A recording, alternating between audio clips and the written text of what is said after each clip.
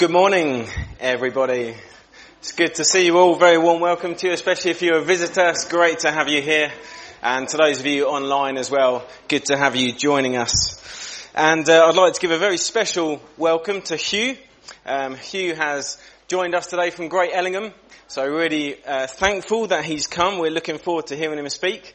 And God willing, Hugh's going to give us a brief update this evening of how things are going with him, where he is. So we're looking forward to hearing a bit more from him about that this evening as well. He's speaking at both of our services today.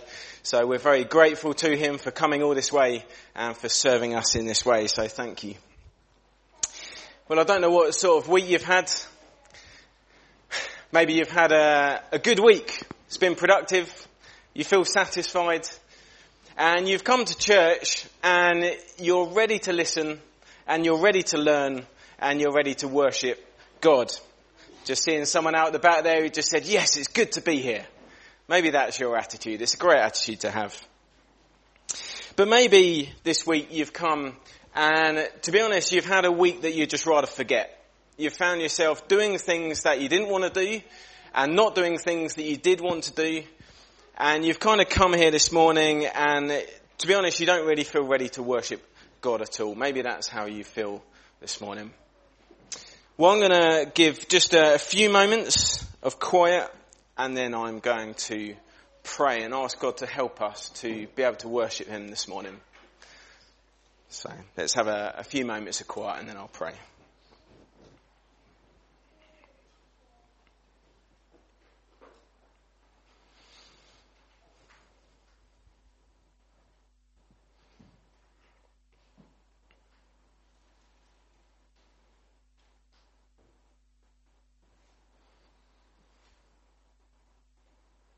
Lord God, I pray that you would help us to worship you this morning. Lord, I pray that you'd help us to listen to what you've got to say and that, Lord, our hearts would be receptive to what you've got to say. Lord, I thank you, Lord, that we are here not because of our own works or not because of our own achievements. Lord, we are not here this morning because we are good enough for church. Lord, I thank you that we can come this morning by the grace of God. Lord, that is the only way we can come, through Jesus. Lord, it is all of you and it is not of us. And so, Lord, I thank you that whatever week we've had, however good, however bad, Lord, that we can come and we can worship you this morning. And I thank you for that.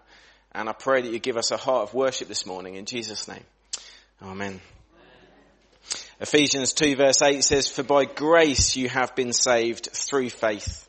And this is not your own doing, it is the gift of God." And we're going to sing about this gift of grace, our Redeemer, Jesus. And it just reminds us that he's the one we hold on to and that it's not through us that we can come to God, it's through him. What gift of grace is Jesus, my Redeemer.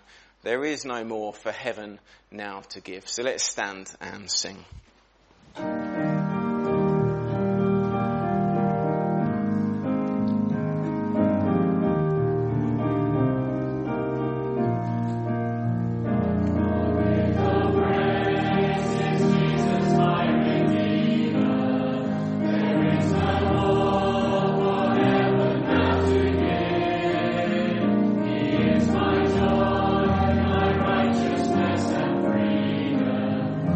Stand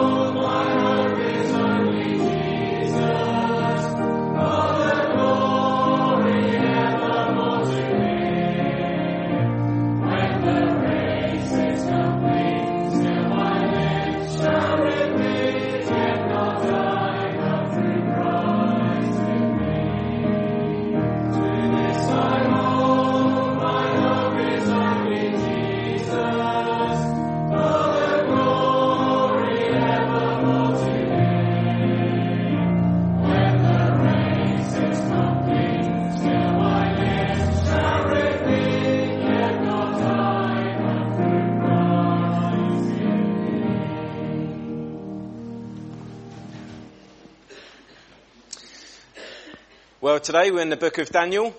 We're very much looking forward to what Hugh shares with us later. And this morning we're in Daniel chapter 1.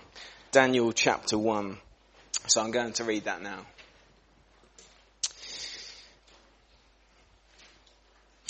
In the 3rd year of the reign of Jehoiakim, king of Judah, Nebuchadnezzar, king of Babylon, came to Jerusalem and besieged it. And the Lord gave Jehoiakim, king of Judah, into his hand, with some of the vessels of the house of God.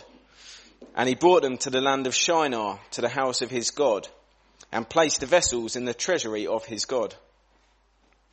Then the king commanded Ashpenaz, his chief eunuch, to bring some of the people of Israel, both of the royal family and of the nobility, youths without blemish, of good appearance, and skillful in all wisdom, endowed with knowledge, understanding, learning, and competent to stand in the king's palace, and to teach them the literature and language of the Chaldeans. The king assigned them a daily portion of the food that the king ate, and of the wine that he drank. They were to be educated for 3 years, and at the end of that time, they were to stand before the king. Among these were Daniel, Hananiah, Mishael, and Azariah of the tribe of Judah. And the chief of the eunuchs gave them names. Daniel he called Belteshazzar, Hananiah he called Shadrach, Mishael he called Meshach, and Azariah he called Abednego. But Daniel resolved that he would not defile himself with the king's food, or with the wine that he drank. Therefore he asked the chief of the eunuchs to allow him not to defile himself. And God gave Daniel favour and compassion in the sight of the chief of the eunuchs. And the chief of the eunuchs said to Daniel, I fear my lord the king, who assigned your food and your drink. For why should he see that you were in worse condition than the youths who are of your own age? So you would endanger my head with the king. Then Daniel said to the steward, whom the chief of the eunuchs had assigned over Daniel, Hananiah, Mishael, and Azariah, test your servants for 10 days. Let us be given vegetables to eat and water to drink. Then let our appearance and the appearance of the youths who eat the king's food be observed by you, and deal with your servants according to what you see. So he listened to them in this matter and tested them for 10 days. At the end of 10 days it was seen that they were better in appearance and fatter in flesh than all the youths who ate the king's food. So the steward took away their food and the wine they were to drink and gave them vegetables. As for these 4 youths, God gave them learning and skill in all literature and wisdom. And Daniel had understanding in all visions and dreams. At the end of the time, when the king had commanded that they should be brought in, the chief of the eunuchs brought them in before Nebuchadnezzar. And the king spoke with them, and among all of them none was found like Daniel, Hananiah, Mishael, and Azariah. Therefore they stood before the king. And in every matter of wisdom and understanding about which the king inquired of them, he found them 10 times better than all the magicians and enchanters that were in all his kingdom. And Daniel was there until the 1st year of Cyrus. So that's Daniel chapter 1, and we look forward to hearing it explained more to us later. We're going to sing again. Going to sing a song called Blessed Assurance. It focuses on the joy of knowing that Jesus has rescued us. And then after that, if the children would like to come up, because Hugh's going to do the children's talk for us. So let's stand and sing.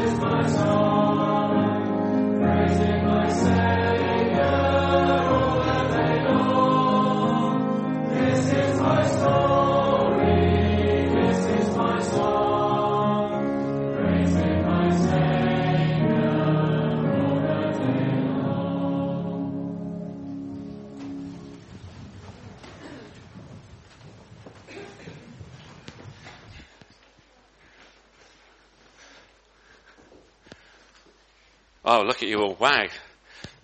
Nice to see you this morning. Good to be here today, back in Forest Fold. Nice to see you all this morning. It is actually literally nice to see you because on Friday I got some new glasses. Do you like them? Are they all right? They're very especially cool because along with them, look at this. This is magic. Look. They turn into sunglasses. That's fairly impressive. I can see you're impressed down the front there. That's good, isn't it? Okay, so yeah, I got these because my eyes were beginning to go a bit. About 4 years ago, I had to go to the opticians and got my first glasses. I went along to have a test, and the optician said, "You need glasses." I wasn't at all convinced. I thought my eyes were fine. Especially when I found out how much glasses cost, I was really sure my eyes were fine. But I had to go, no. I had to have glasses. And my first pair came, and I don't really need these at all. And I put them on, and I was amazed. I could see again. I just realised how bad my eyes had got. And I could suddenly see everything, which was great, until I looked in the mirror, and then I suddenly had all these wrinkles that I'd not seen before. But it was good. I could see. It's a wonderful thing to be able to see. And God has to give us, if we can put it like this, glasses, not for our eyes, but for our hearts, so that we can see and understand the truth, okay? Because the Bible says we're blind, and we can't really see our need of Jesus or understand the truth unless God helps us and opens our eyes to see the truth. And we can ask him to do that. There's a verse in the Bible that says, "Lord, open my eyes so that I can see wonderful things in your word." That would be a good prayer for you to pray while you're young. When you come to church, when you come to Sunday school, when you open the Bible, just to go, "Lord, open my eyes. Help me to see, really see the truth." Now, if these glasses are amazing, somebody, I think it was one of my children, sent me a link on YouTube, because I'm still quite young and I can understand that sort of thing. They sent me a link on YouTube to an even more amazing pair of glasses. There was a man, and he was what we call colorblind. Okay, so it means he couldn't really see colors very well, or tell the difference between them. Anyway, I don't know how it works, but he got this pair of glasses that helped him to see color. For the first time. He was quite an old man, and he saw colour for the first, and he put them on. Do you know what he did when he first put them on? He cried. It was so amazing to see colour and to see all the differences. And he said to me, do you see like this all the time? He was asking people, and he was amazed.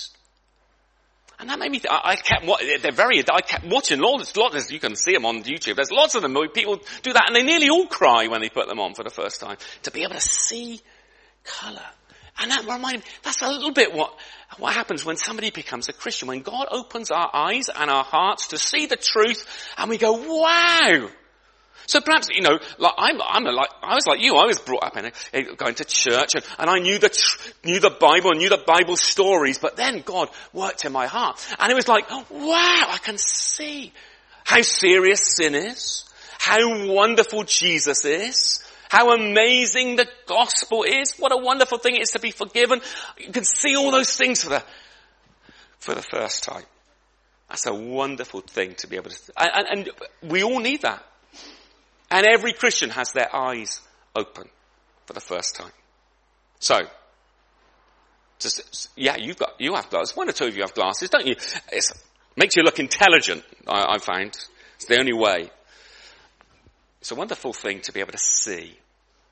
It's even more wonderful to be able to see the truth. Let me just let's close our eyes for a moment, shall we? And I'm just going to pray for you. Lord God, we thank you for eyes to see. We thank you for the beauty of the world that you've made, that we can look around us. We thank you for colour and for all the good things you enable us to enjoy. But Lord, we know that we need you to open the eyes of our hearts to see the truth.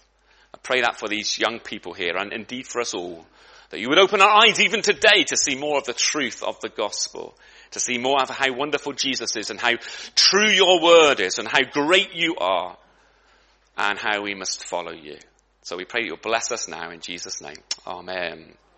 Okay, good.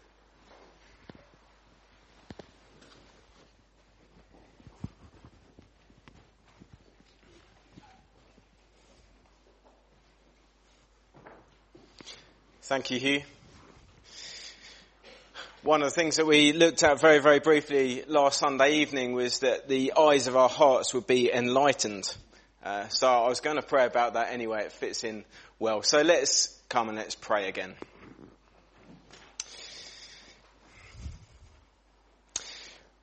Oh Lord God, as we close our eyes for prayer, oh Lord, I pray that you would help us actually to see more clearly, Lord, that you would help us to see you more and more. Lord, that you would help us to see the wonderful things in your law. Lord, I pray that we would see the vibrant colour of you.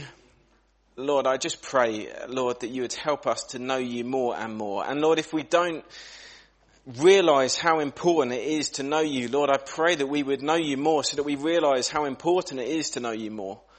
Lord, I just pray that each Sunday, each time we read the Bible, each time we chat with a Christian friend, Lord, more and more, Lord, that we would see you and that we would know you more.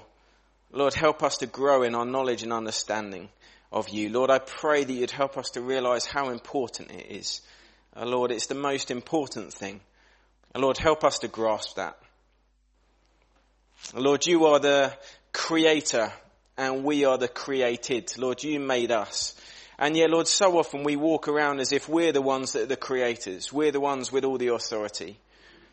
Lord, I pray that you'd forgive us, Lord, when we become big and you become small. Lord, I pray that you'd forgive us when we push you to the back of our minds and the back of our consciences.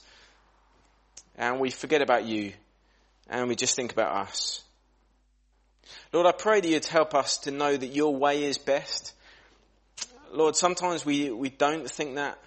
Lord, sometimes we look at the way you teach us to live and we think, well, that doesn't look great. Our way looks so much more fun, looks so much better. Lord, I pray that you'd help us to have confidence in you, Lord, that your way is best. Lord, that you made us. You know what satisfies us truly.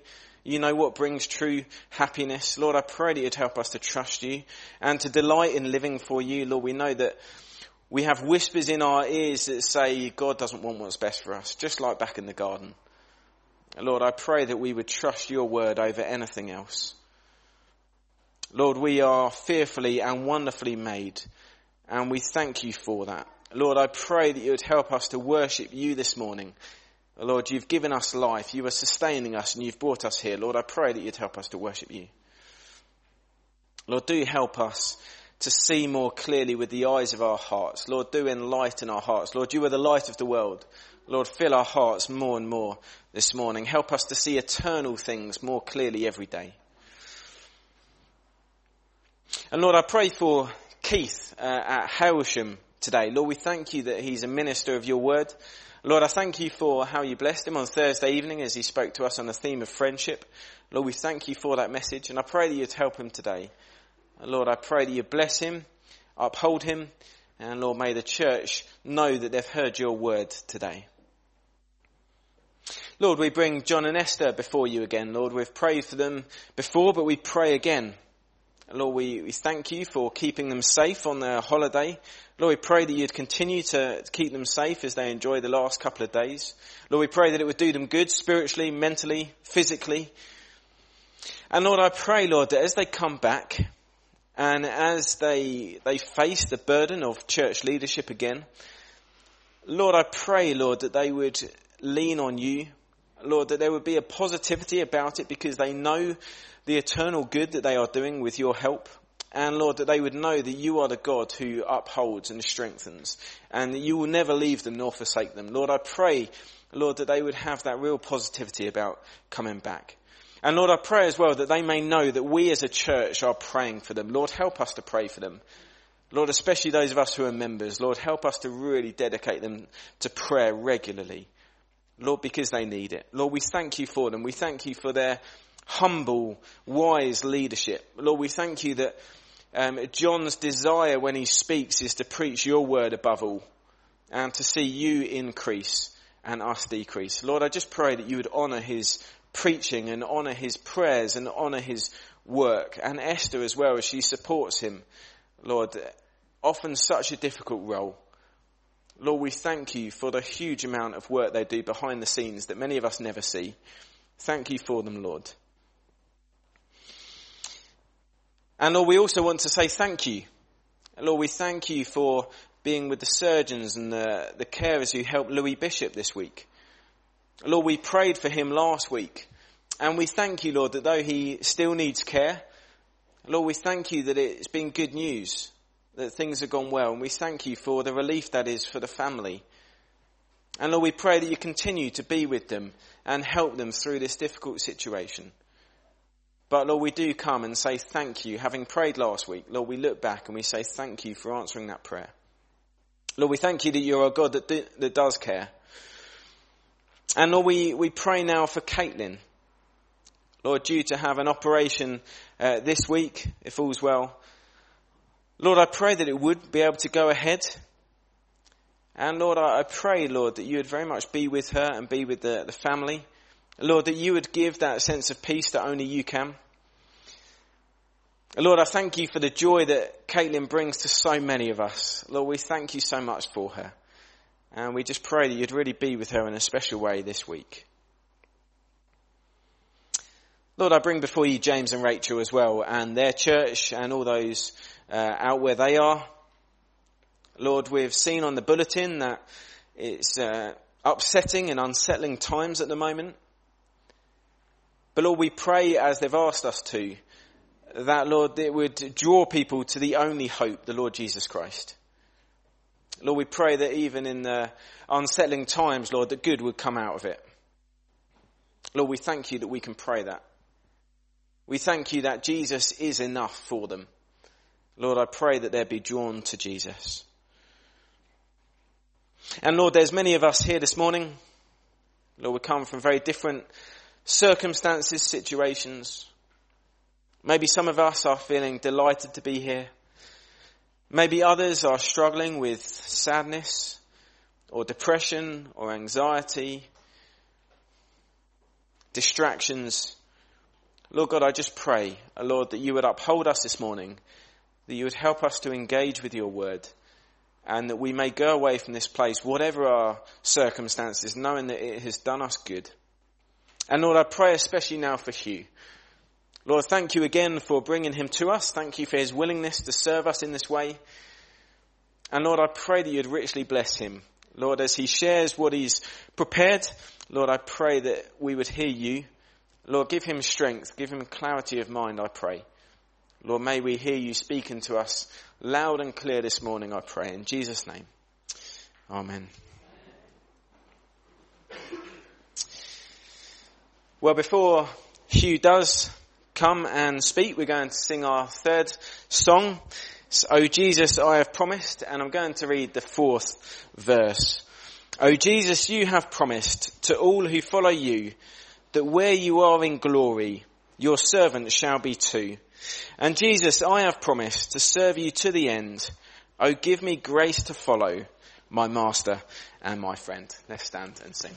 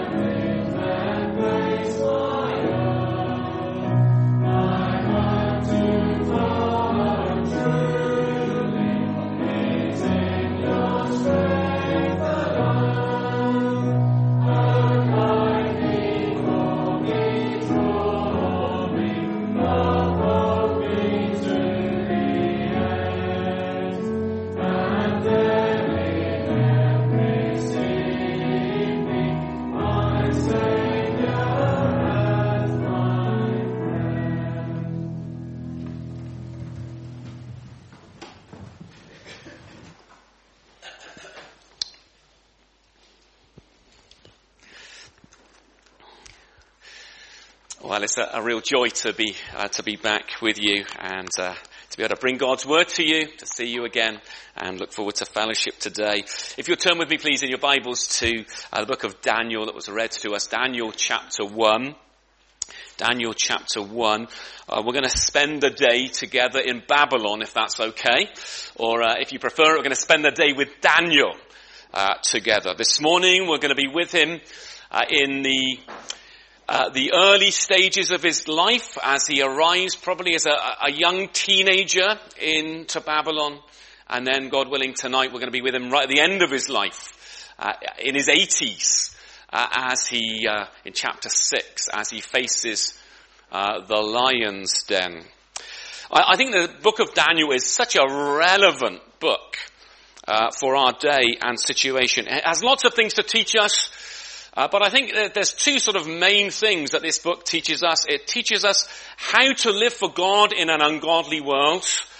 And it teaches us that God is still in charge in an ungodly world. I think those are two things we really need to be reminded of and to be taught about in our particular day. I think probably as Christians we're feeling more and more like Daniel, having to live for God in a world that doesn't recognize God.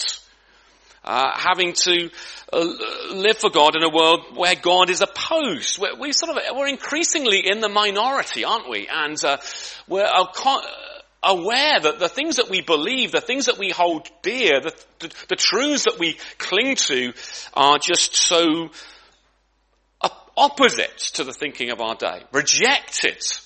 And although we love our country and we're blessed in so many ways, we feel, don't we, like we're foreigners living in this world. And I think that's where Daniel can really help us, teaching us how to live for God in an ungodly world, reminding us it's possible to do that. We haven't got to go and hide in a hole somewhere. We haven't got to just go and wring our hands and say how terrible everything is. But it is actually possible, with God's help, to live for Him because He reigns and He rules, and He can enable even people like you and me to make a difference in this world and have an impact on an ungodly world. Now, Daniel's a book of two halves, if you know that. First half, you young people, full of great stories that we all know and love. Daniel and Shadrach and Meshach and Abednego and all those stories. And then in the second half, it gets really complicated, doesn't it? Because we get all the apocalyptic dreams and everything. Well, that's why we're sticking in the first half today. And I'll leave your pastors to deal with the second half another time. But the second half, the story's the same, the purpose is the same, reminding us God reigns, Jesus reigns, the Lord is King, and to follow Him is the wisest thing you could possibly do. Let me just remind you a bit of the historical context. So when we come to the book of Daniel, the opening chapter, the year is 605 BC. We know that because Jehoiakim is in the third year of his reign, the king of Judah. The kingdom of Israel, again, you young people will remember, started out as one nation under Saul and David and Solomon, and then it divides in two, doesn't it? You've got the northern kingdom of Israel, the 10 tribes, Samaria, its capital city, and in the south, 2 tribes, Judah, with Jerusalem as its capital city. Because of its sin, the northern kingdom of Israel disappears first, doesn't it? 722, the Assyrians come, they destroy Samaria, they take the people away, they're never really heard of again. You'd think that the southern kingdom would learn its lesson.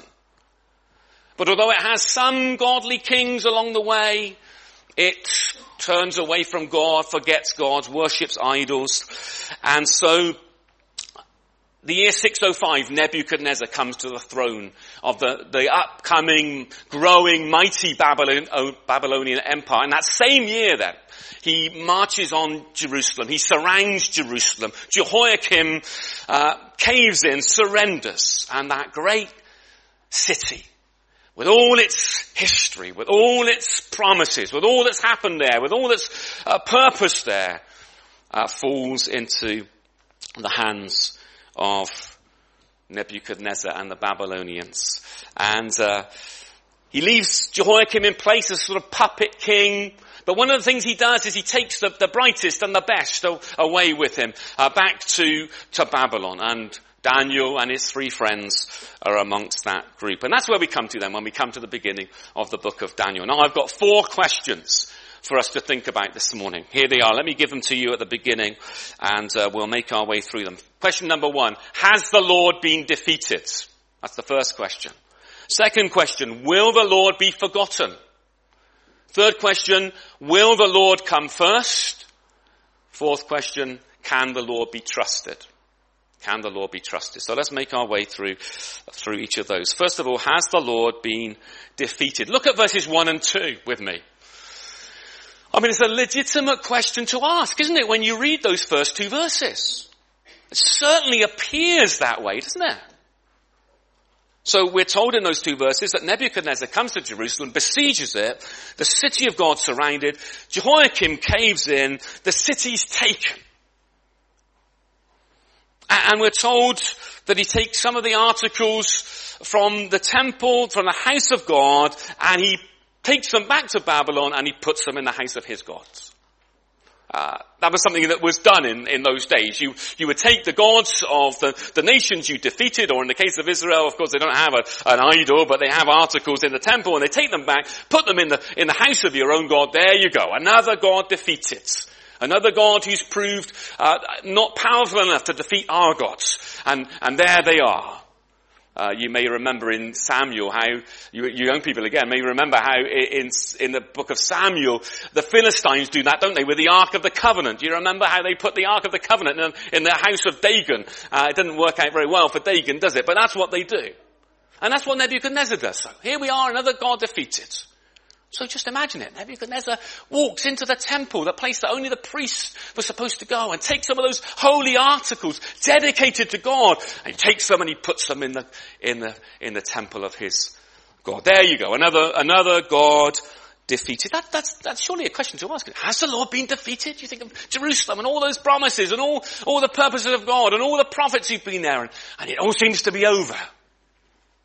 All seems to be done. And yet what we discover in the book of Daniel is that though Jerusalem remains defeated, and actually during the time of this, the Daniel's there, is destroyed, 587, Jerusalem's destroyed, and although the articles from the temple remain in the house of the gods of the Babylonians, God is very much still alive. He's very much still on the throne. And actually, it's not just Daniel and his friends who are declaring that. It's these emperors themselves who have to declare it. You discover that all the way through the book. Just turn over to chapter 2 and verse 47. There, Nebuchadnezzar is having to go to Daniel. Truly your God is the God of God and the King of kings. Or again in chapter 3 verse 29, there's no God like the God of Shadrach, Meshach and Abednego, the delivering God. And we could go to other places as well.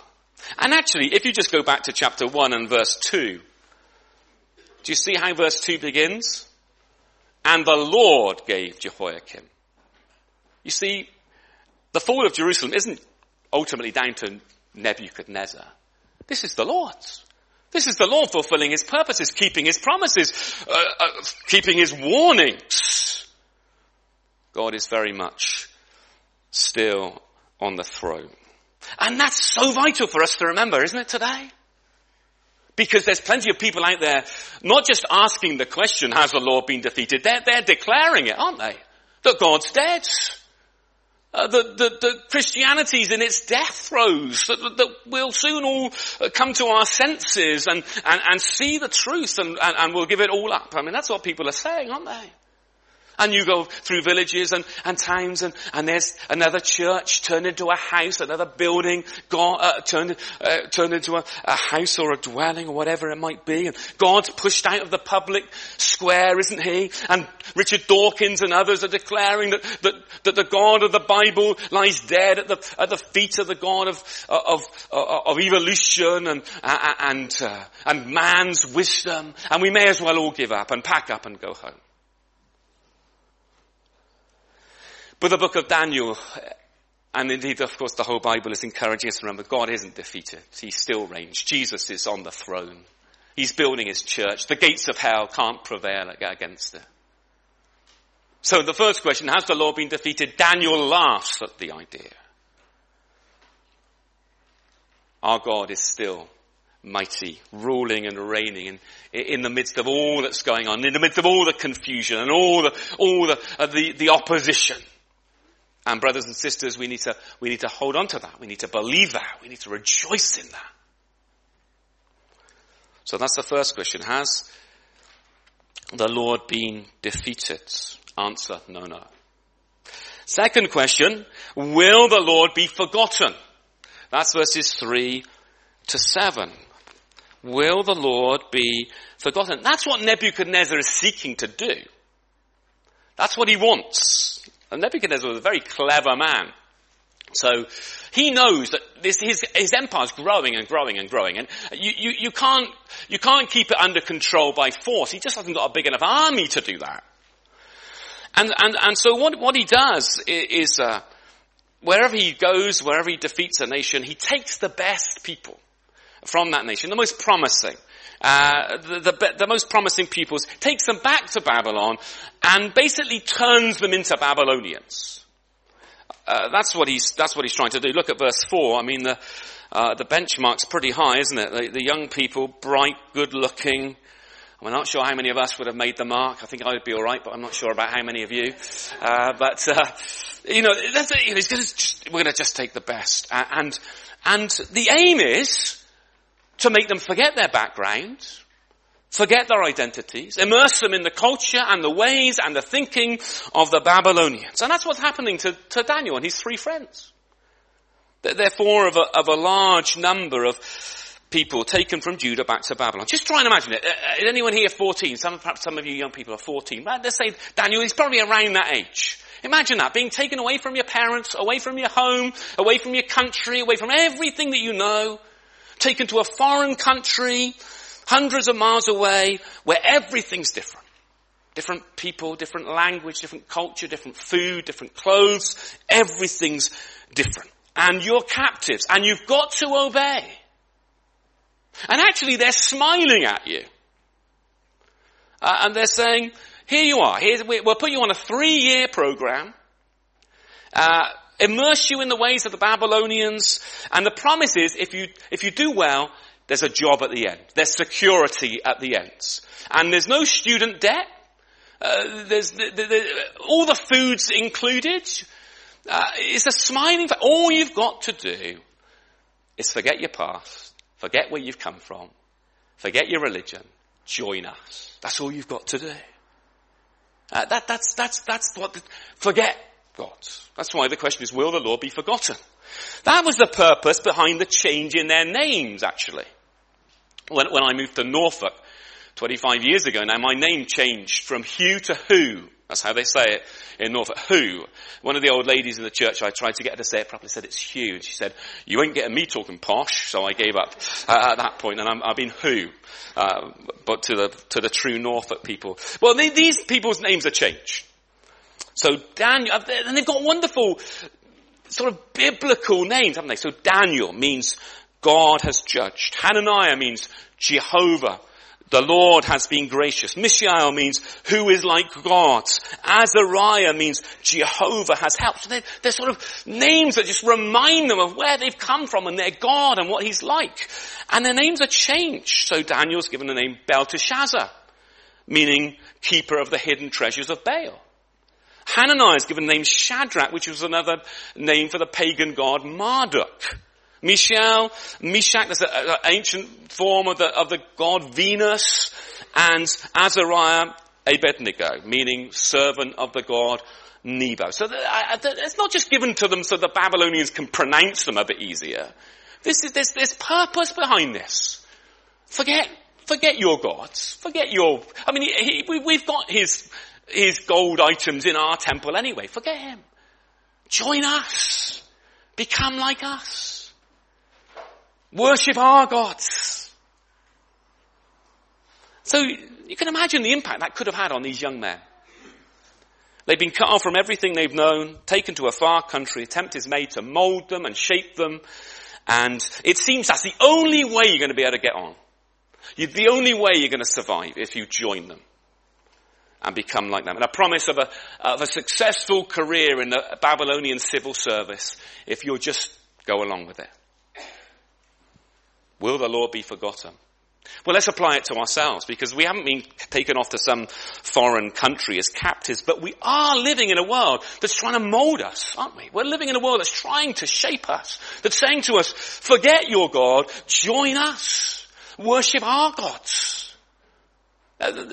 This is the way to think. This is the way to view life. That's what we're being bombarded with all of the time. This is the way you must think. This is the way you must act. And if you think differently, the consequences are getting increasingly serious, aren't they? And it's important we understand that. It's important you young people understand that on the television and on social media, it's seeking to shape you. It hates the things that we believe to be true and all that's right and good. And it's saying, this is the way to think. This is the way to live. This is what matters. Join us. Here are our gods. And they seem so much bigger and everyone else is worshipping them and bowing down to them. The God of pleasure and ease and man's wisdom. And come on, join us in those things. Now, that's not new. I mean, what did Paul wrote in Romans 12, didn't he? Do not be conformed to this world, because, he knew that was the danger in his day. I mean, the world is saying, join us, eat, drink and be merry, live for the day. And that's the danger, isn't it? That's what's happening in this world. So we come together on Sunday, how vital it is that we do. We're reminded of the truth and we're reminded of Jesus and the gospel and those things which are eternal. But we go out into the world and we can't avoid living in the world. We can't hide away in somewhere. But it is a world that's trying to shape us. And we need to recognize that. And the pressure's on. Will the Lord be forgotten? Is that the temptation you're faced with at the moment? The pressure's on. Forget God. Let me join with my friends. Let me join with my school friends. Let me join with the people at work. I'm going to bow down. Well, I might as well bow down now to their gods. So, has the Lord been defeated? Will the Lord be forgotten? Do you remember the third question? Will the Lord come first? Will the Lord come first? That's verse 8 particularly. What's Daniel going to do then in the face of this attempt to mold him and forget his God? The question is, will the Lord come first, or will Daniel melt in the face of this pressure? Well, what do we read in verse 8? Well, Daniel, ESV, resolved. New King James, purposed in his heart. We'll come back to that in a moment. Let's just deal with the food issue for a moment. So Daniel says he's not going to defile himself with this food. Why is that? Well, maybe some of it is the unclean food of the Old Testament law. Certainly some of it was that, but not all of the stuff that is mentioned was. Probably also they would eat, dedicating it to the gods of the Babylonians, sort of almost like a worship feast to their gods. Whatever it is, Daniel clearly thinks this is the line in the sand. If he does this, he will defile himself. It will be compromise in a way that he can't do. And so he purposes in his heart that he won't do this.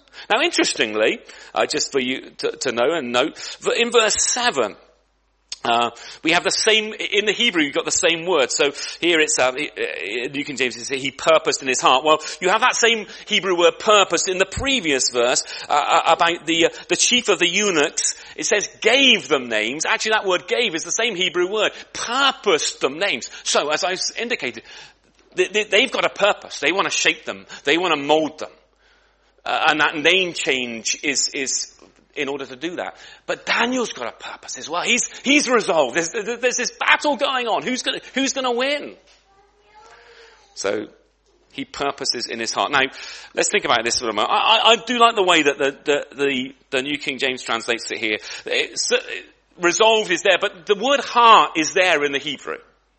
And I think that's helpful because it shows where the battle was.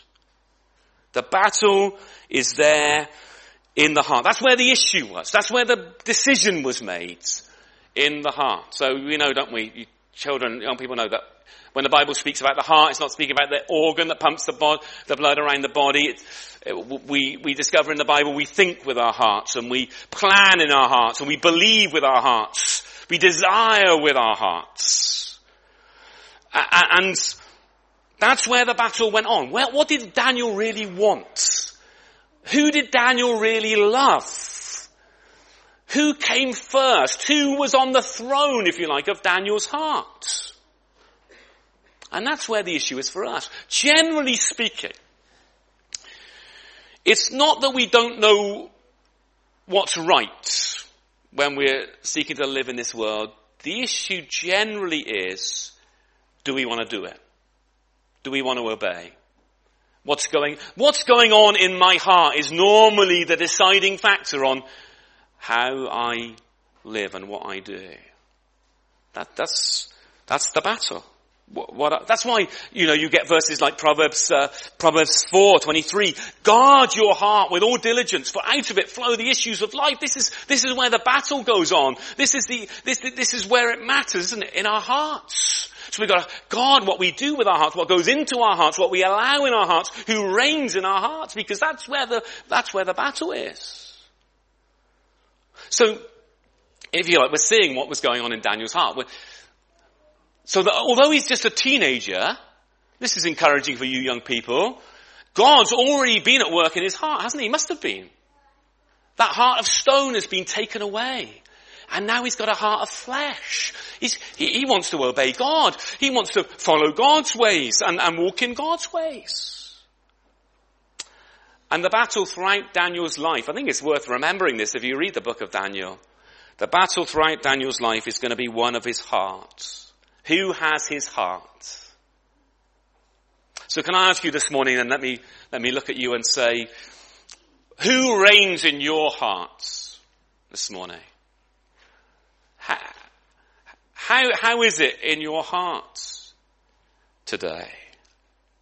Are you conscious here this morning that God's changed your heart? That's what we all need, don't we? It's what God does. He gives us a new heart. Can I say, perhaps you're here this morning, again, perhaps you young people, perhaps you older folk, I don't know. You come along to church, you might come for 101 different reasons, just because you have to please somebody else, just because it's what you always do. Perhaps you come along and if you're honest, your heart's not in it. You see people around you and their heart's in it. They love to be here. They love Jesus and they love the things of God. And perhaps you're here this morning and perhaps you come every Sunday and you're conscious that that's not true of you. Well, can I urge you this morning, if that is true of you, then take that to God. Ask him to change your heart. Ask him to deal with you, to make you a real Christian, to have mercy upon you. You can do that. That's what God does. That's the business he's in, if we can reverently put it like that. He changes hearts. So why not go to him and ask him to deal with your heart? And brothers and sisters here this morning, the battle for living for God in an ungodly world isn't ultimately out there. It's in here. That's where the battle is. With your heart and my heart. So Daniel purposed in his heart. It's an act of devotion, in other words. And note just a couple of other things about it. The word suggests it's something he did in advance, doesn't it? It's a decision he thought through. What can I do without compromising? How far can I, what's it okay for me to do? And where do I have to draw, what can't I do? Well, where do I have to draw a line in the sand? And clearly Daniel doesn't want to have to make that decision on the fly, if you like. He wants to think about this. What am I going to be faced with? What can I say yes to? What must I say no to? And then Notice also, he did this at the beginning, didn't he? As he arrives. He doesn't go, well, let's just get through the first 3 years, shall we? And see what we can do then. Let's get a bit further up the ladder and then I can make a stand and then I can be a real influence. No, he makes it at the beginning because he knows if he doesn't make it at the beginning, he probably won't make it at all. It's a really important thing, isn't it, to make a stand for the Lord at the beginning. You move to a new house or you go to a new class or a new school or new job and you say, I'll just get my feet under the table a bit before I tell them I'm a Christian and go to church. It's never a good way to go, is it? Say it at the beginning. Make your stand at the start. And what we see here really sets up Daniel and his friends for the rest of the book, doesn't it? Because I don't think Daniel would have made his stand in the face of the lion's den if he hadn't made it here. And nor would Shadrach, Meshach and Abednego made their stand when facing the fiery furnace if they hadn't made it here at the beginning. So I don't know about you, but sometimes I think, what would I do if real persecution comes? Would I stand or not? And of course, God gives grace for each situation. But the question is, are you standing now? Am I standing now in the small things? Well, surely Daniel's an example to us, isn't he? Purposing in his heart. Do you need to do that? Think through your own situation, your own circumstances, and make some decisions about things that you will and won't do. I mean, we do need to do that, don't we? We need to be specific sometimes, don't we? I won't watch that television program. I won't visit that website. I won't join my friends if they do that. I won't even think about dating a non-Christian or whatever it might be. Or positively, I will read my Bible every day. I will pray every day. I'll get out onto the prayer meeting as much as I can, whatever it might be. And you might go, well, Hugh, that's all lists and being a Pharisee, isn't it? But I'm sure there were people who came with Daniel and his 3 friends who said, oh, Daniel, it's only food. I mean, why make a stand here? And sometimes we do need to be specific, don't we, in knowing our own circumstances and our own temptations and before the Lord, purpose in our hearts, what we're going to do and what we're not going to do. So, has the Lord been defeated? Will the Lord be forgotten? Will the Lord come first? Is he first in your life? Lastly, really briefly, can the Lord be trusted? Can the Lord be trusted? That's verses 9 to 11. That sounds rather alarming, doesn't it? But we won't spend too long on that, this whole section. The rest of the chapter can be summed up in those words of 1 Samuel 3 verse 20. Do you know them? Them that honor me, I will honor. Them that honor me, I will honor. So these 4 young men in this far country determined to put the Lord first and honor the Lord, so the Lord honored them and helped them. First of all, look at verse 9. It tells us, doesn't it, that God brought Daniel into the favor and compassion of the chief of the eunuchs. God did that. God brought them into, the hearts of people are in God's hands, aren't they? And he can turn them whichever way he wants. And so he made the chief of the eunuchs favorable towards Daniel and his 3 friends. But then, understandably, the chief of the eunuchs is reluctant, isn't he, to risk his own head when allowing Daniel and his 3 friends a different diet, just vegetables as Daniel requests. But Daniel's determined and he's tactful. He goes to the steward, the chief of the eunuchs is put in charge of him and just says, well, let's try it for 10 days. Let's try it. He's sort of wise, isn't he, whilst being firm at the same time.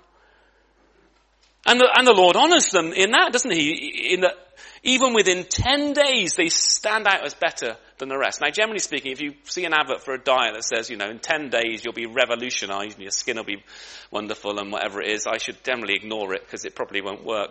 This is clearly of the Lord, isn't it? The Lord does this. The Lord made them in that time. Apparently there is a diet that's called the Daniel diet that you can get. I think it comes from the States. I'm pretty sure it does. And, you follow Daniel's diet and everything will be fine. We might all be getting a bit nervous. We might go, we got to go and chuck our roast dinner beef out when we get home and just eat vegetables now. Is that what we're to take out of this passage? Well, thankfully the New Testament makes clear that's not what we have to take out of it. Clearly it was the Lord's doing, wasn't it?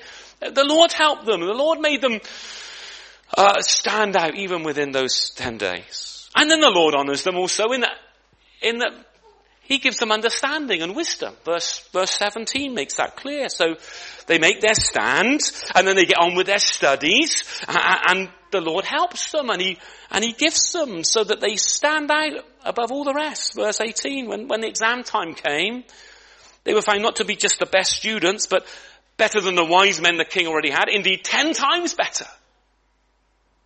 The Lord honours those who honour Him. The temptation would have been, wouldn't it? If we're going to get on, we've got to compromise. We've got to conform. But God shows that isn't the case.